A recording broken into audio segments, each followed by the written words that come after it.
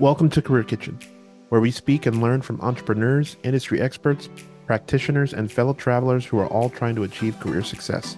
This platform provides priceless advice, helps you avoid pitfalls and mistakes, and ultimately can inspire you to master your pathway of career navigation. Please share, subscribe, and enjoy. Today, we're talking to Daymond John, an incredible business mind, leader, and industry expert from Shark Tank. Comes on our podcast and talks to our team about the power of perseverance. A truly incredible experience that we're excited to share with everybody, and excited for you guys to be encouraged with his story. So let's listen in.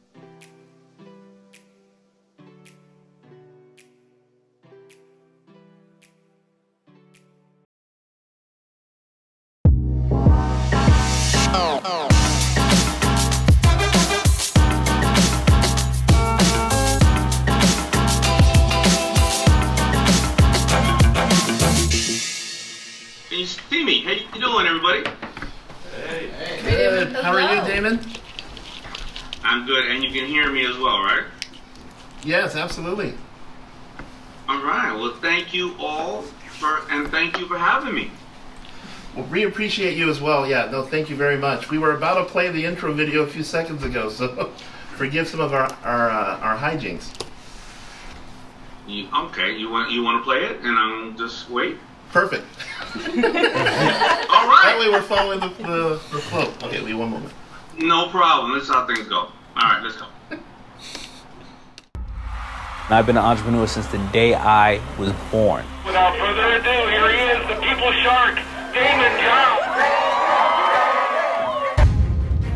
Daymond John, the founder and CEO of Forest Bias Fubu and a panelist on Shark Tank and the author of 3 best-selling books. An entrepreneur is somebody who thinks outside the box, and when everybody else says no, they say yes. In 1992, Daymond John was 23 years old with only $40 to his name when he started Fubu, now one of the most iconic fashion brands in history. When I started Fubu, I had to physically get up in people's face and try to sell them a shirt. Everybody thinks you need money to make money, but you don't. We knew we make it if we ever get on our senor. Came from the hood. I can't design. I'm dyslexic. Got left back in 7th grade. All that didn't stop me. America's not about what can be done for us.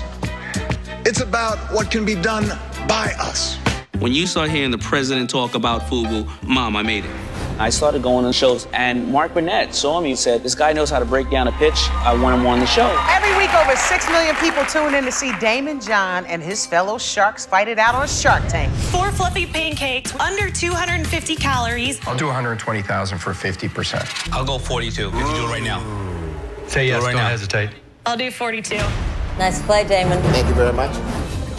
It's about educating people. I'm just doing it because I was this close to losing everything myself. Daymond, you have a deal. Smart man. There you go.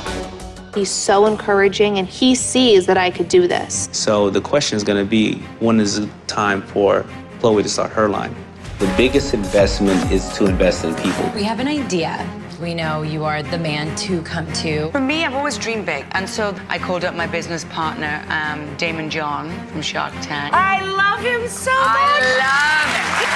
It's all about bringing other people up the ladder, the same way that I was brought up the ladder. I will guarantee to mentor you, but I will not give you the money at this time. We're taught everything else as kids, but we're not taught how to use that tool called money. You have to concentrate on this and be the king of this. Daymond John from Shark Tank is here with us. Daymond John, branding powerhouse and realist. He's my favorite shark, the author of a brand new book called Rise and Grind. You gotta grind. Anything worth doing is worth overdoing. Rise and grind, outperform, outwork, and out-hustle your way to a more successful and rewarding life. Don't do things just for money. You have to start today and do what you love. You're going to fail, but you're going to learn from that, and you're going to grow.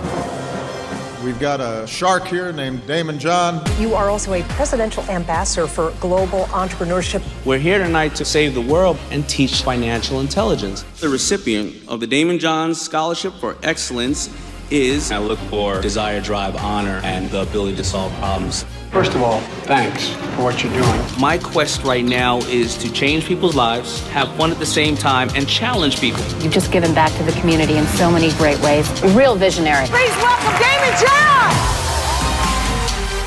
The king of branding. He is the leader, the guy that started it all, a pioneer. I love it. The American dream stole what? That's what it's about. It's about leaving with a legacy. Thank you.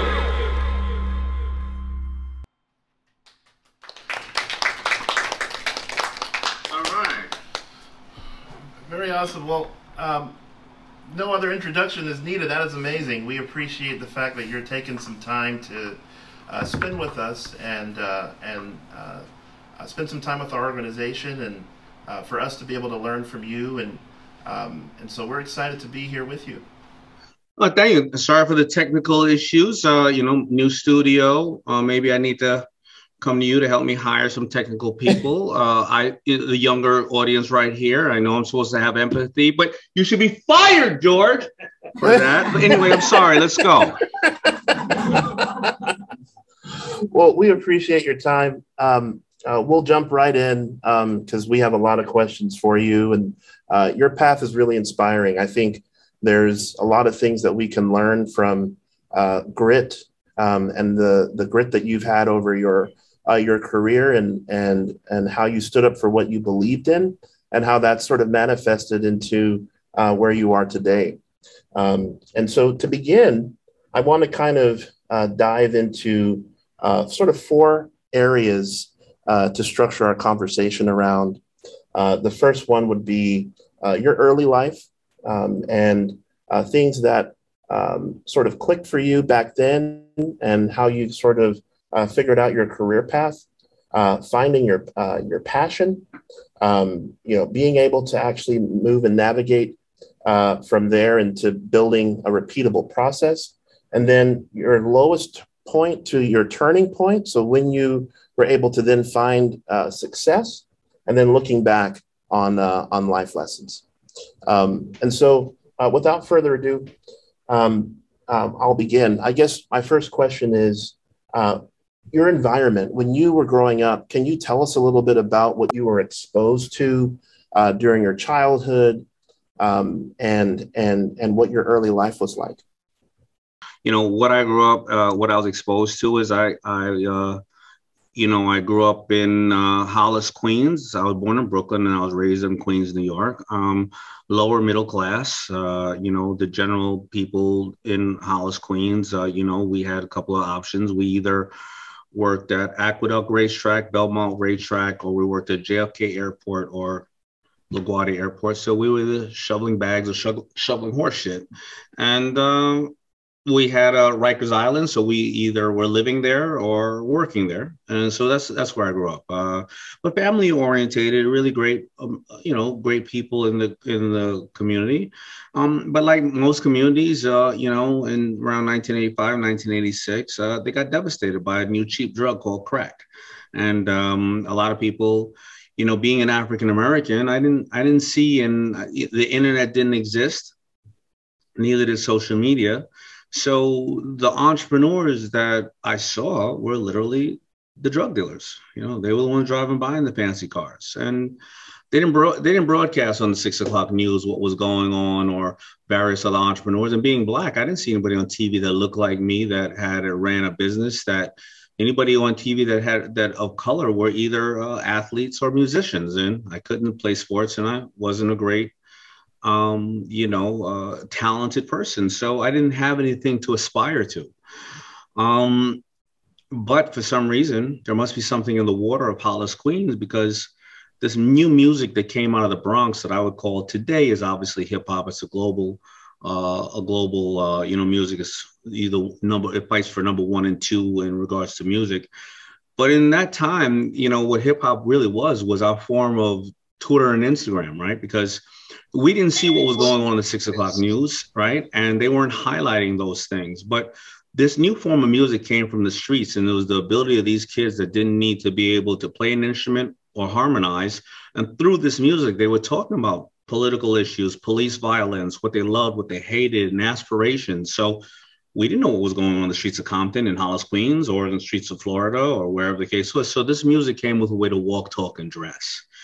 And I was fascinated. And I don't know what's in the water of Hollis, Queens, because if you look at that small little square 4 miles, I mean, Run DMC, here's all the people who came from it. Run DMC, Salt and Pepper, LL Cool J, 50 Cent, Ja Rule, Onyx, Intro, Tribe Called Quest, some of the Fat Boys lived there. So many came from there.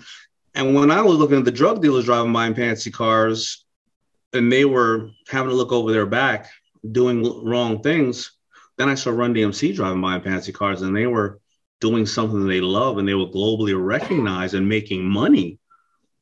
Well, it was a no-brainer at that time. The only problem was, how was I going to do it? And that's the community I grew up in. I'm an only child. My father left when I was 10 years old. Would never see or speak to my father ever again. My mother started working 3 jobs when I was 10 years old, with the same amount of food on the table. And the bottom line that drew me to entrepreneurship was, I didn't want to see my mother work that hard. Who wants to see their mother work that hard? And I got my first job handing out flyers for $2.25 per hour in the middle of the winter. Then I would shovel snow, I would rake leaves, I would dumpster dive for bike parts and put them together. By the time I got all the parts that fit, it would be 6 months, but I'd find and build a bike, and then probably somebody would sell it to somebody. So that's really my early age, and where I grew up, and the environment that I was around. Wow, that's incredible. Yeah. So you were exposed to sort of a lot of things happening, a lot of different experiences. I guess my question would be, when you had those sort of pathways in front of you, right? How did you avoid those pitfalls? What were things that you did to kind of put yourself onto the path that eventually became your success? I'm a very analytical person. I always analyze what would be the end outcome and what was I doing. I mean, can I say that I was focused? No. I was like any other kid. I didn't know what I didn't know. I didn't have the right advisors around me. I mean, in Hollis, Queens, you don't have the right advisors around you, but my mother was and still is a great advisor. And I always would seek out mentors. A lot of people seek me out to mentor them, but, I'm a pretty busy guy at this time in my life, and I barely get to even see my own children. However, the mentors often are, they're in the community. They're operating corner stores. They're going to the city and working and then coming home. They're people at the church. They're hardworking people. Mentors are all around. The superheroes in the communities are often disguised, because they're disguised in dirty overalls, or in a capacity of working. They're parents in the community, right? That's who are the mentors. And I would seek mentorship from these amazing people. But listen, as I told you about all those great music artists, I was on the first World Rap Tour. It was the Fresh Fest. I was on the tour with LL Cool J, Beastie Boys, Public Enemy. Who else was on that tour? Eric B. and Rakim. And I was pushing speakers around on that tour. And then I went on the New Edition tour and the Bobby Brown tour. And I was just a roadie, but I was cool. I was really cool. So when that year came up for me to go to college, I was like, I'm too cool for that shit. So I didn't go to college, and I was like, all those other kids, those are nerds and band geeks, right? Well, what happened? Well, half of my friends who became drug dealers, actually, my buddy, I grew up with 3 guys, me, Hype Williams, and a guy named Irv Gotti, and another guy. And we all promised ourselves around 16 years old. I said, I'm going to be the king of fashion. And Irv was like, I'm going to be the king of music. And Hype was like, I'm going to be the king of movies. And my other friend said, I'm going to keep selling drugs. Well, Hype Williams became a very well-known director. Irv Gotti created Murder, Inc. with Ashanti and Ja Rule and everybody. And the drug dealer dude, Hype Williams, did the movie Belly About, because he became a huge drug dealer and just got out of jail last year after spending 27 years in jail. All right. So these are all kids. And as kids, we had goals that we set in our lives to execute. But when I was, like I said, 17, 18, I was on tour. I was too cool for everybody, because, again, they were band geeks and they were nerds. Hence, 22, 23, I was 22 and 23. They were all coming back from college. They were all coming back from jobs that they had. And I'm a waiter in Red Lobster with tartar sauce on my apron, and I'm getting them shrimp and I'm getting them salad. And I said to myself, maybe I'm the asshole. Because the nerds and the geeks of the past, you know who then they ended up becoming in history? I didn't know these nerds and geeks. You know who the nerds and the geeks became, the band geeks and the nerds? They became Mark Zuckerberg, Jeff Bezos, Elon Musk. They became Dr. Dre and Timbaland and everybody else like that. And I'm busy laughing at them. Meanwhile, now they're coming back, right? And just regular people too. They were getting jobs. There were people like here who knew how to say, I'm so talented that I'm going to eat what I kill. And I'm going to show you that I have the drive and the expertise, the ability to communicate, the way to research a target and go after a target. And I don't need you to take care of me on the front end because I'm going to make way more in the back end. And if not, I'm going to challenge myself. They were smart enough to do that. And I wasn't smart enough to do that. And that's when around 23, 24, I said, I got to now double down on an education. I don't have money to go to college, so I better read as many goddamn books as I can, go work it wherever I can, and find as many mentors as I can. Wow. So you were starting to do all of that while you were at Red Lobster, just picking sort of whenever you had free time, just going after it and learning and seeing what you could grasp? I was learning in Red Lobster. All right, we talk about sales here. You know what I learned in Red Lobster? Most of the waiters never looked at the sales documents that came in, but they showed quarterly sales of the whole corporation, right? They have to, right? And I would look at those big sales things and I would realize where they made money. They made money. They never made money off of the food itself, the entrees. They always made money off of the appetizers, the liquor, and the desserts. So I realized also margins. I realized that these are something we call loss leaders. They're not making money off the steak. The steak's just bringing you in for you to sell everything else. Same in fashion. You can see all the leather and fur coats and all that crap. You know what we make more money off of? We make money off of T-shirts and jeans. You know where Louis Vuitton and Gucci make more money off of? They make money off of all those belts and all those wallets that they sell, not the other products. So I started to learn margins there. I also understood how to sell. You know, if I knew that I get paid maybe 10 or 20%, off a tip, meaning the tip reflects that's the size of the check. Well, if I can sell everybody dessert, that's going to increase the size of the check by 10%. Now, it may sound small right now. And then as a waiter, you go and as we've all gone, people say at the end of the night, hey, you want dessert? You know what I used to do? Well, I'm taking your appetizer and your drink and your food order. Listen, I'm not sure. We got a couple of desserts. A lot of people like them, and they may have a shortage in the back. I'm not sure. I want to make sure I get it. Why don't I write down your dessert for you now? And at the end of the day, at the end of the night, if you don't want it, don't worry about it. First of all, you can take it home if you want, but if you don't want it, no problem. It won't be on the check, and I won't include it. But I just want to make sure I prepare it for you. Well, nobody, especially if they're on a date, they don't want to order dessert. Right? They don't want to act like that. But by the way, nobody ever took that goddamn dessert off the check. Ever. Love it. So that increased 10% of sales, right? There wasn't no shortage. You know how many cheesecakes we have in the back?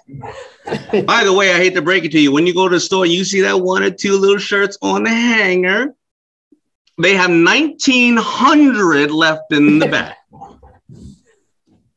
Absolutely.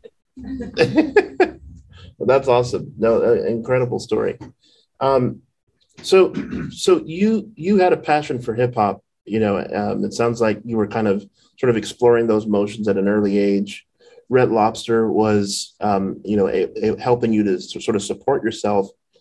How did you go from that standpoint of realizing, you know what, Red Lobster isn't for me? I need to really just go after what I'm passionate about. And really sort of move full speed into FUBU. A lot of sacrifice. Somebody had to tell me, if somebody wrote down everything I would have to do to get to this point in my life where I'm at, I would say, no, thank you. And so what did I do? I just learned to sacrifice everything else. I said, this is going to be my only run. First of all, I was loving what I did. I was able to dress people, and I was able, so the story is that for 2 years, I only had 10 shirts, literally 10. And because I kind of knew, I didn't know the rappers that well, but I knew their friends, right? Because when they go on tour, their cousins are going, whatever the case is.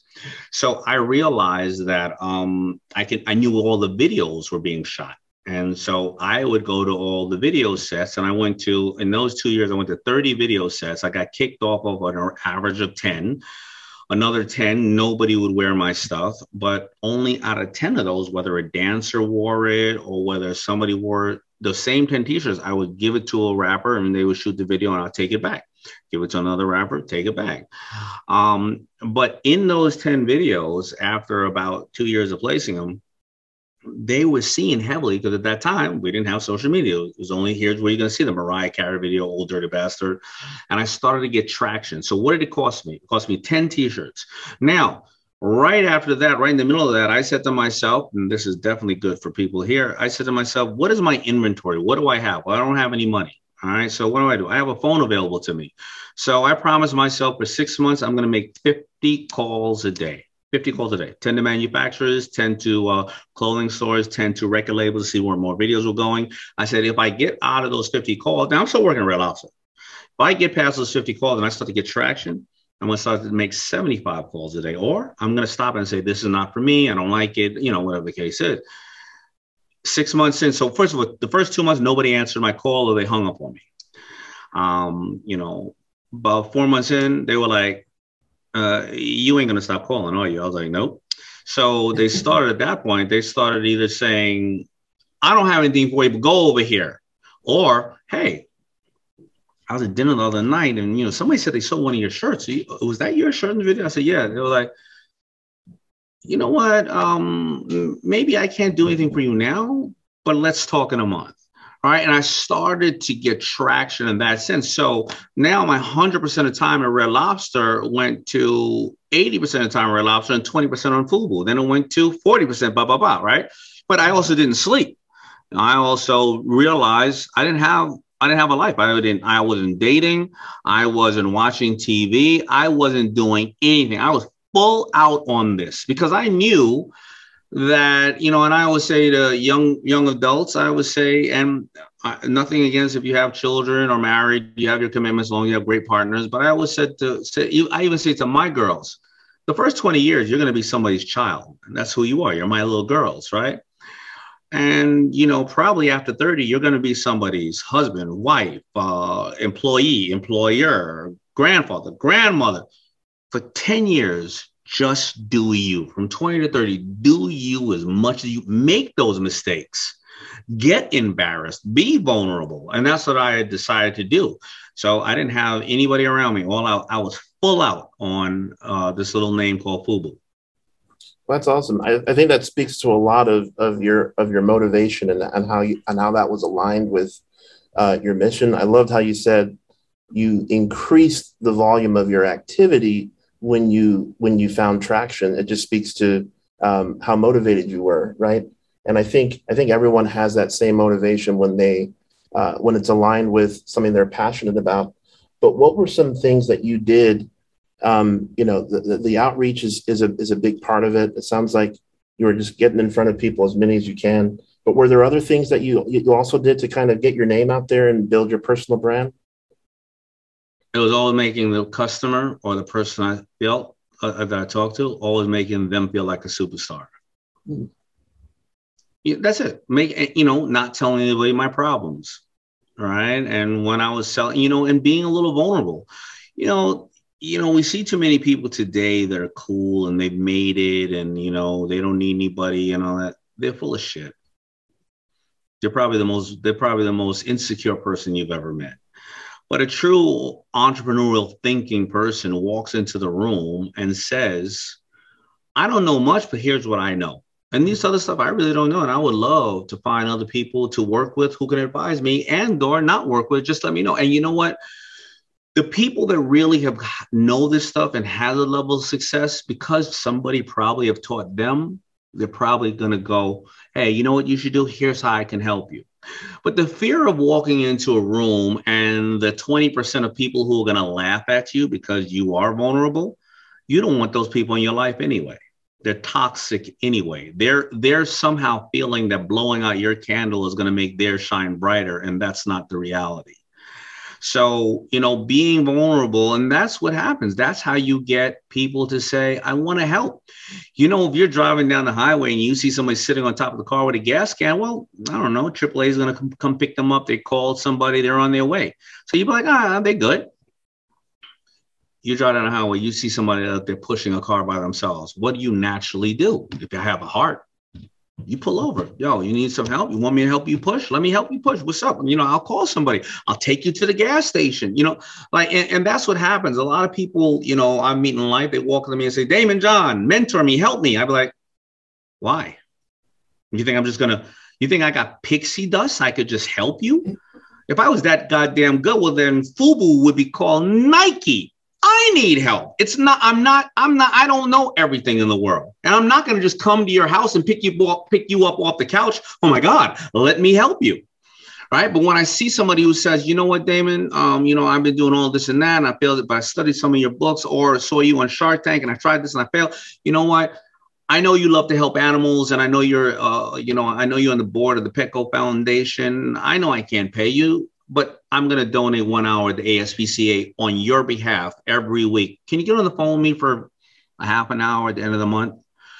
The line of people saying that is probably 10 people. The line of, hey, help me out. That is from here all the way to Brooklyn.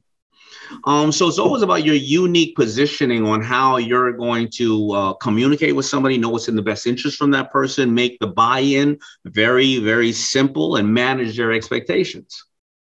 I think that's really crucial. Great points as well. Shifting the conversation a little bit to kind of you being able to sort of catch wind and move into some of the success that you had. Are you okay sharing with us your sort of the lowest point in your process of building out FUBU and where you were, and then how you turned that around to FUBU essentially hockeying stick up to where it was at?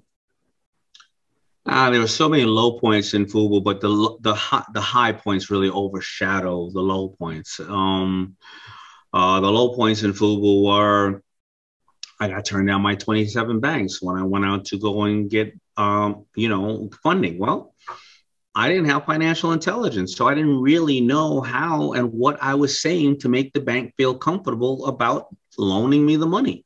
When I did, have my mother, take money out of our home, which was $100,000. Now first of all, I have no idea how my mother got $100,000 out of that house. The house was worth 75. Till today, I haven't asked her what she did for the rest of the money. Shout out to moms. Now, but the story is that I got that, but the story really is that 3 months later, the $100,000 was $500 left because I turned the house into a factory. And I had 3 months later, I had $500 left. I was 3 months later on the mortgage. They were about to take my mother's only asset. I was about to be homeless, and I still didn't ship the $300,000 in orders I had. So I was about to lose the business, and I didn't have financial intelligence. So I wasn't buying lavish things, but I know business now, I was paying for raw goods, took 90 days to get the goods in to make. So now I got to pay for them in advance. I got to buy the machinery and pay for the utilities and pay for the mortgage and then pay for the staff that's sewing it. So now I got to push that money out. And Macy's and all these stores, they don't pay you until 30, 60, 90 days. So that was the lowest point of my life because I was like, I'm 10 years in on this thing called FUBU. I'm about to lose my mother's only asset, and I'm about to lose this business. So, there's so many different areas. And the way I got out of that is my mother said, I got this great idea. I need $2,000. So I go back to Red Lobster. I work for a month. I come up with $2,000. She takes the money and she says, I'm going to take an ad in the newspaper for you. I said, take an ad in the newspaper? That's got to be the stupidest thing I've ever heard in my life. Give me back my money. I forbid you to do it. And like most women, when you tell them you forbid them to do something, she did it. And here's how the ad went. $1 million in orders need financing. 33 people called that ad. Right? So she took a shot. Now, don't get me wrong. 30 of those people were named Pookie, Laquita, Quack Quack for short, Sal the sausage.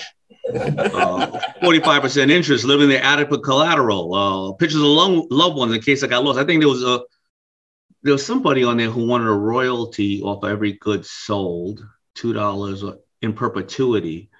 His name was O'Leary. I mean, some scumbag named O'Leary, I think, called. But out of that, yeah, but not all joking aside, but out of the three were real, you know, and one was the privately held conglomerate that makes it a $250 billion annually, that makes everything from semiconductors to, they're probably listening to us right now, Samsung's textile division called, because the big boys and girls are watching every single one of us. That's incredible. Samsung reached out with that. That's amazing.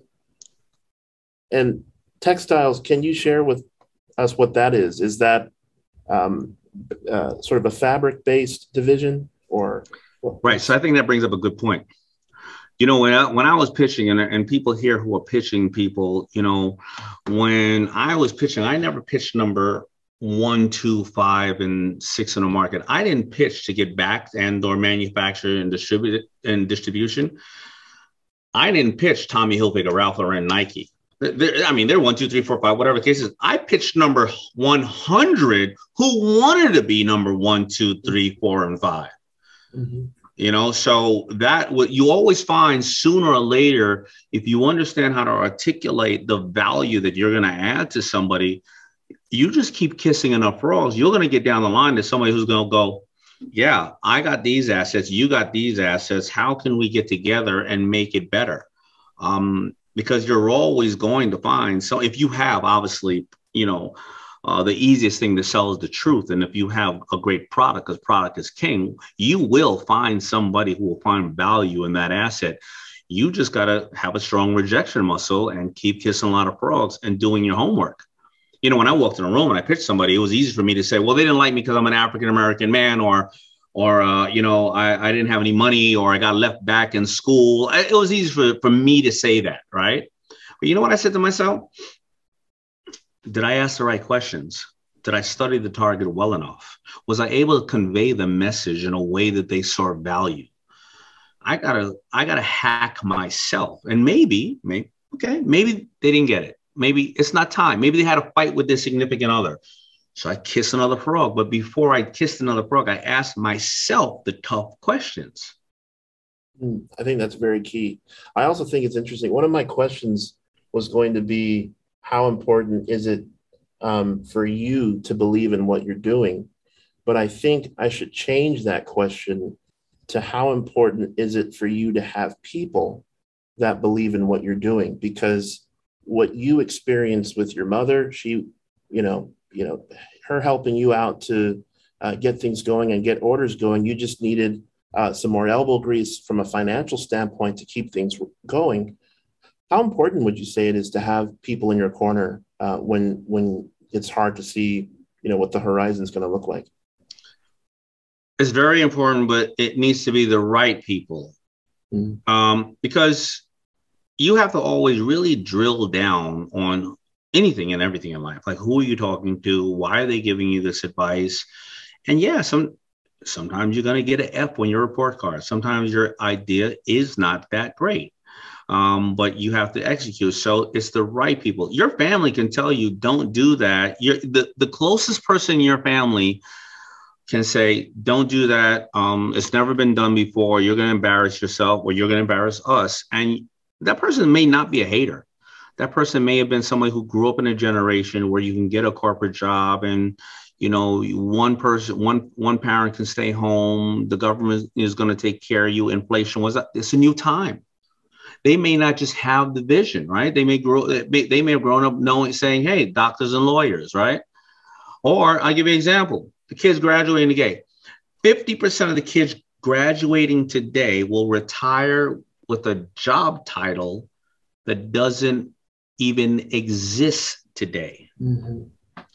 Think about 20 years ago, somebody said, you're going to be a drone operator. You're going to be a pay-per-click expert. You're going to be a social media conversion person. You'd be like, what are you talking about? So, you know, a lot of people are going to give you advice because they don't necessarily have the vision, because they love you. Now, other people are going to give you advice because a lot of times they're reflecting their weaknesses on you. I'm too lazy to do this. I hope this person doesn't do this shit, or no way is that going to work. So I got a lot of advice from a lot of people.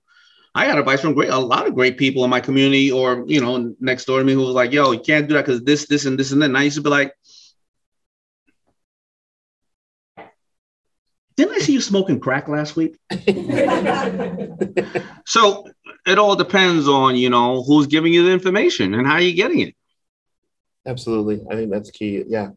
Yeah, definitely. The right people aligned makes a huge, huge difference in success. So that's amazing. You mentioned, you just so we are clear on how high that curve was when you were needing help. You had, I heard you say you had $300,000 in orders. How much revenue did you gain after getting the success or help, excuse me, from Samsung? We would do an average of $400 million a year. Well, so my deal with Samsung was this: very much an eat what you kill situation. They're like, we'll manufacture and distribute your clothes, but you're going to have to sell $5 million worth of clothes in 3 years. Now, the real story is that I opened FUBU in 89. I closed it down 3 times from 89 to 92 because I ran out of money. I ran out of $500, $1,000. I started placing those videos 92 to 94. I started getting public recognition. I started just selling a little bit of clothes. And then I went to a trade show, the Magic Trade Show. It's not pulling rabbits out of hats. It's Men's Apparel Guild in California. It's held in Nevada. Don't ask me why. But I went there and I didn't have enough money to get into the trade show. I didn't have enough money to walk into the trade show. So my friends and I, we set up a small hotel room about 5 miles from the trade show, put all our clothes in the corner of the room, stuff in the beds and the carpet in the bathtub. And we didn't have money to walk in the trade show, so we would sneak into the trade show. At that time, there were no African-Americans in the trade show. So it's pretty easy for the security to spot the 6 guys running around with afros talking about, I got some FUBU back in my hotel room, Mom. Hey, yo, baby girl, come to my hotel room for some FUBU. But I wrote $300,000 worth of orders out of that in that little small hotel room, because what I did was, it was a vacuum. People were seeing this stuff on TV for 2-3 years. The kids were coming to the store. Remember, the internet wasn't out. They didn't know where to get it. And the stores finally came in and was like, yo, I can't tell you how many kids have been asking for this. And that's what happened. That's how I got the $300,000 worth of orders. It wasn't an easy thing. I mean, it took me about 7 years to get to that level, to just get the orders. But as somebody who didn't have a lot of access to information, I was like, all right, I got the orders. What do I do now? Yeah. Wow. Incredible. Right on. Well, looking back, you know, I mean, what a journey that was. Ups and downs, you know, incredible success. Would you change anything about the process that you had getting to where you are? You know, everything makes us who we are. But if I had to give you any kind of answer, and the only thing I would change is I would really, really understand how money works. It's something your eyes gloss over. You don't want to talk about it. You know, it seems complicated. You think you need a lot of it, or if you have a lot of it, you think that's helpful. And we are not taught about how money works in this country in school. And there's a reason why we're not taught it. You see, I don't know, every one of us probably went to shop class or one of those things. Now, I don't know how many of you want to build a birdhouse. That's fine. But none of us understood how money works. What is credit? Why is credit needed? What is a credit score? What are taxes? How do you do this? How do you save? The reason we're not taught that, and I think that we're going to start being taught that in school, is because at 16 years old, you can start applying for $500,000 worth of student debt that the banks will get paid off until you're 50. Okay, maybe they're relieving some of that stuff now. And if you think about the stat I just told you, at 16, 17 years old in your life, where you don't know what you want to do in life, you can acquire $500,000 worth of student debt for a career that you're not even sure is going to even exist when you retire.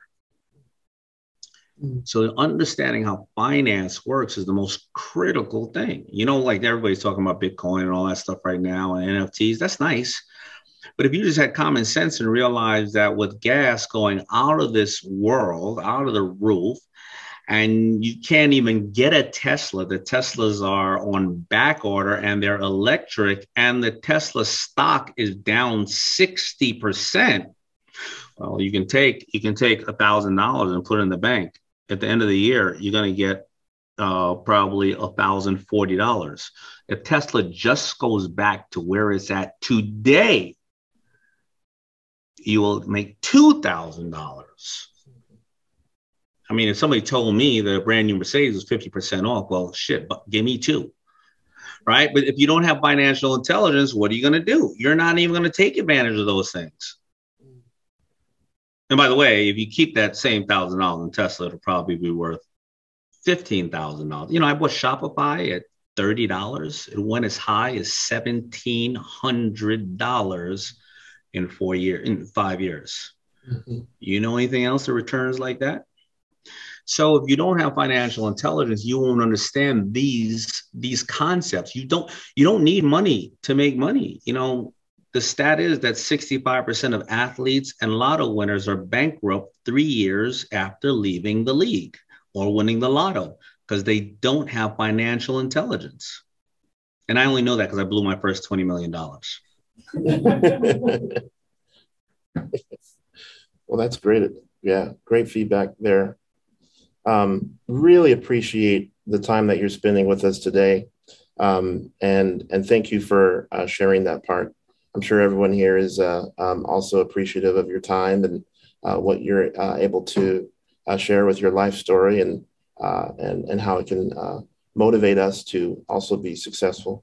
Well, thank you. At this time, what I'd like to do is spend, just a few minutes with questions that we'll try to moderate here for anyone. If Daymond, if you still have a few more minutes left and listen,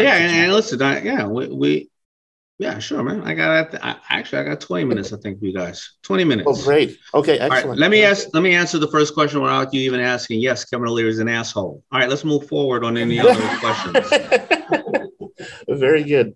There's a question here in the chat box. In fact, guys, why don't we just put our questions in the chat box if you have them. And then anyone in here, if you guys have questions, please tell Allison, and then she'll share them with me. I have a question here from Deborah, who says, what is your favorite quote?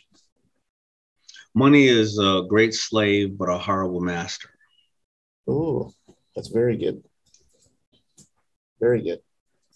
Why is that your favorite quote? Just a follow-up question. Good question. Everybody that I've seen do things only for the form of money, either spent it when they got it or ended up in the wrong place because of it. And I didn't learn to trust my gut till in my mid-30s. And a lot of times it was like, well, Daymond, it looks good on paper. Oh, you're the man. Or well, you don't got to do a lot. And I'm like, oh, you're going to make a lot of money. And out of 10 times that happened, probably 8 times I regretted it. I didn't trust my gut. Only you can trust your gut. And the 2 times that I did win, I was like, thank God I got out of that, right? Thank God it's over. Even when I joke about Kevin O'Leary, he's one of my closest friends, very, very kind man. But even when you look at him doing things for money, it's not money. He's doing things because he likes finance. He likes the unfolding of it. So whether you like fashion or working out, he loves the movement and the way to structure deals. He doesn't do it pure. He calls himself a disciplined investor, but the money is the outcome of structuring complex things in ways that everybody's beneficial. Right. So it's usually that's talking about the money. I mean, I didn't make any money. I didn't think FUBU was never done at that level ever prior from people of color. I never thought I would get there. I didn't see myself as a global brand. Now, honestly, my partners and I, we thought that maybe we would make it a way to have a boutique that all 4 of us could work at and feed our families. Absolutely. Wow. No, very good. Here's a question from Julia. What was one of your favorite deals you ever made on Shark Tank? Oh, that was so easy. So it's called Bombas Socks. Oh, okay. And the reason why is because so Ring Doorbell is the number one product to ever go on to Shark Tank. But he did not get an investment. Kevin offered him a deal, and later on, Jamie, it sold to Amazon for $1.3 billion. Jamie, the founder, said that he was asking too much when he went on to the show, and that it was not a good offer he gave us. So he went back out to the market. He reduced the price a little bit. I think that he owes us 5% for tenderizing him so gently. But the number one product in Shark Tank history that got an investment is my company, Bombas Socks. Oh. Came on doing $800,000. They're going to do $500 million this year. Wow. But why is it, first of all, my favorite? Because first of all, it taught me, my generation was, first of all, again, and I don't want to keep saying this, the internet wasn't out, but it wasn't out. And if I spent $10 million giving to those in need when FUBU was super hot, I would have to advertise to tell you I was giving to somebody in need. And I just felt dirty advertising off the hardships of others. It just didn't make, it's those people on Instagram going, look, I'm giving a poor person a sandwich. And now that person has to degrade themselves and take a sandwich and take a picture. Mm-hmm.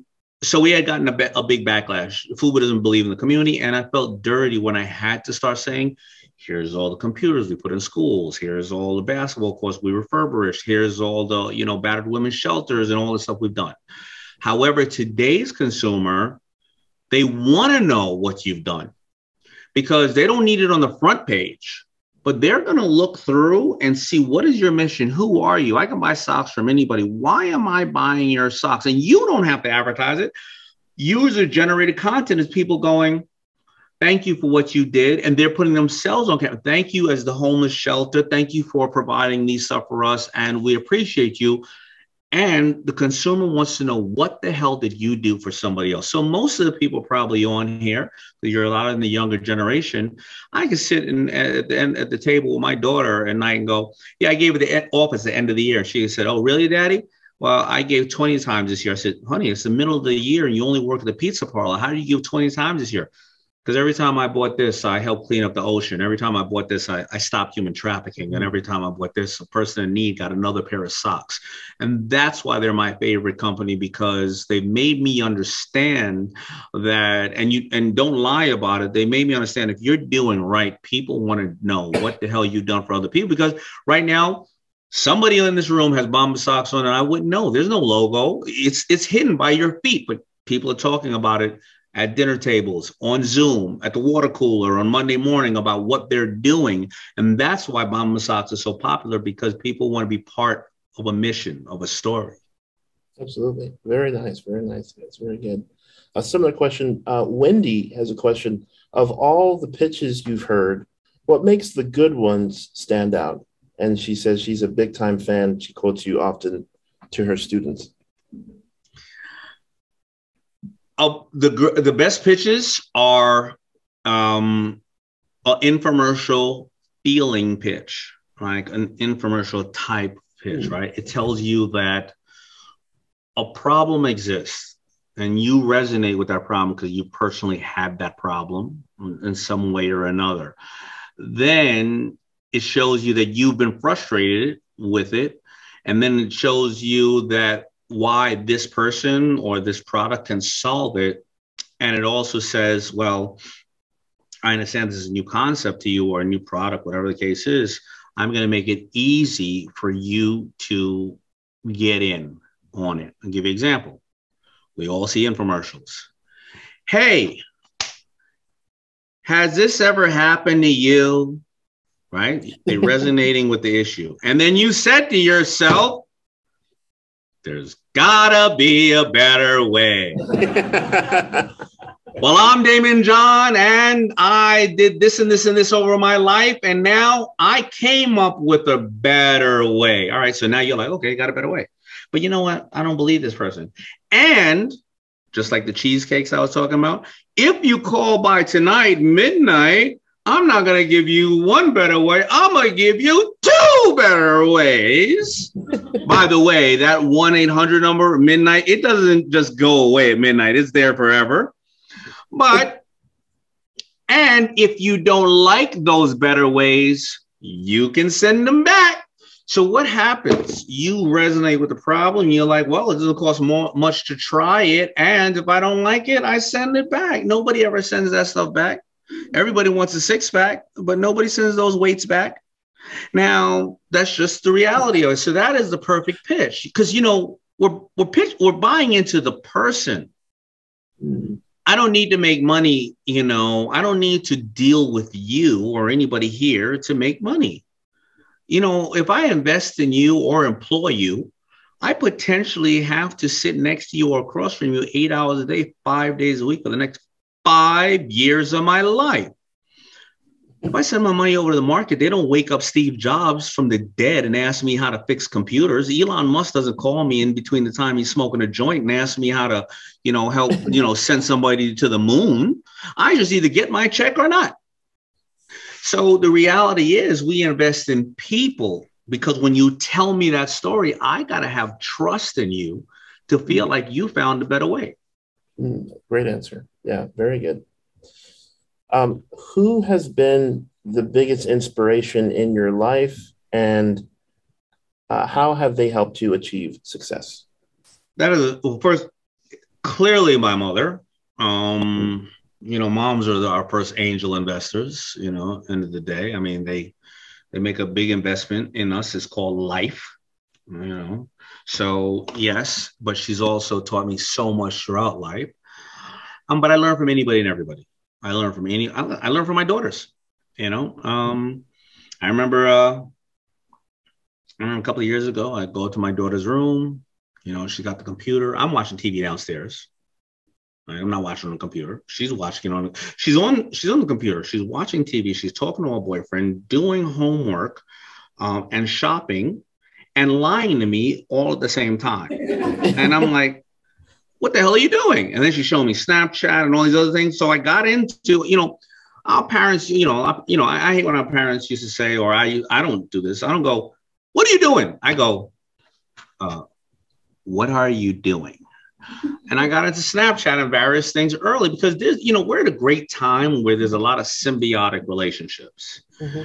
You have the generation we're talking to here right now, and then you have the older generation. A lot of the older generation, they have financing, they have distribution, they have manufacturing, they have the fundamentals of business, but they don't know how to do what this generation knows how to do. This generation knows how to communicate around the world in a split second.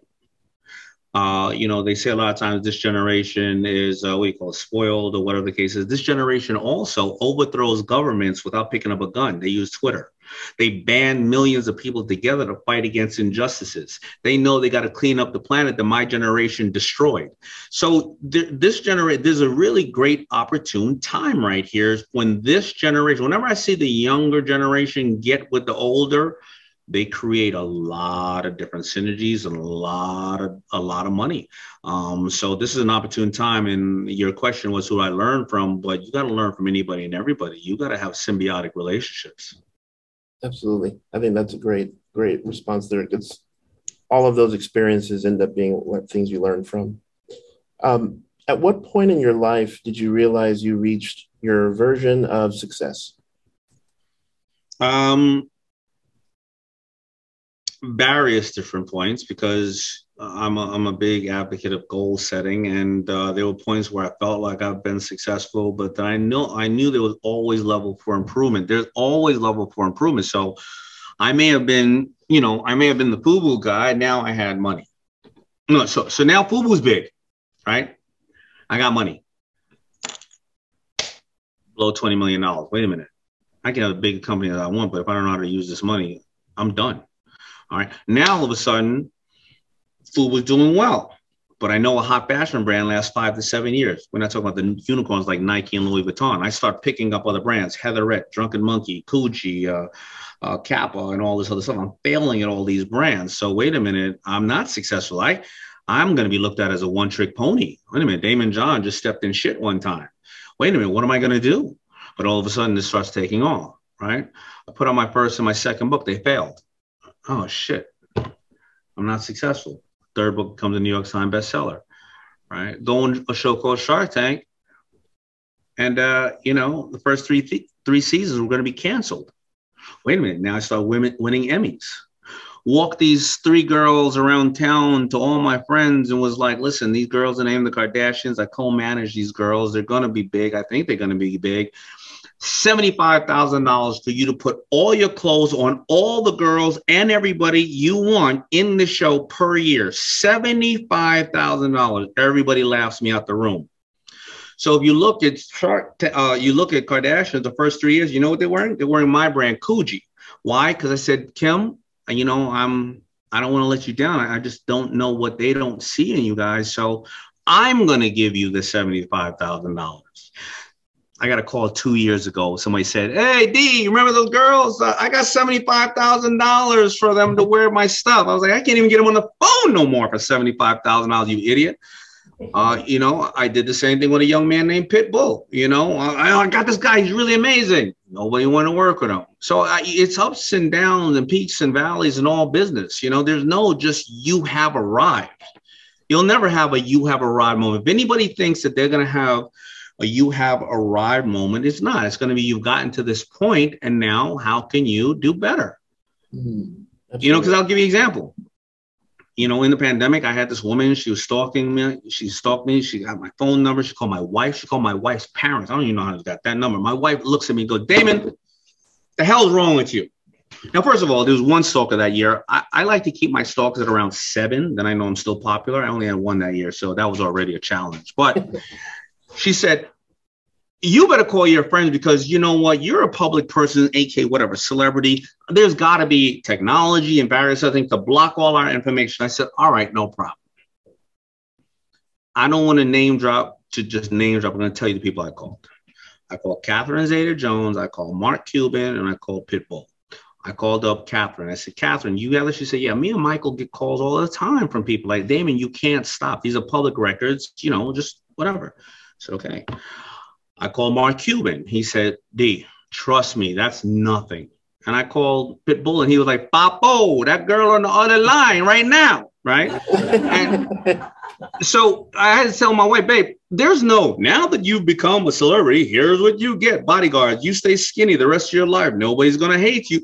There's nothing like you've arrived. There's no, if you're an athlete or you're really skinny or you're worked out at 20, that you can eat the shit you want and your body will stay the same forever. There's no you graduated Harvard and that guarantees you a job. You know how many people graduated Harvard that are scooping ice cream right now? By the way, I hate to break it to you. When you get married, that whole happily ever after. There's no guarantee in that one. Trust me on this. You got to work at that shit. And no matter what your career is, no matter what happened, Daymond John from FUBU is doing great, but nobody gives a shit about Daymond John from FUBU, about when I come to clothing. I'm not doing clothing the way I used to do it.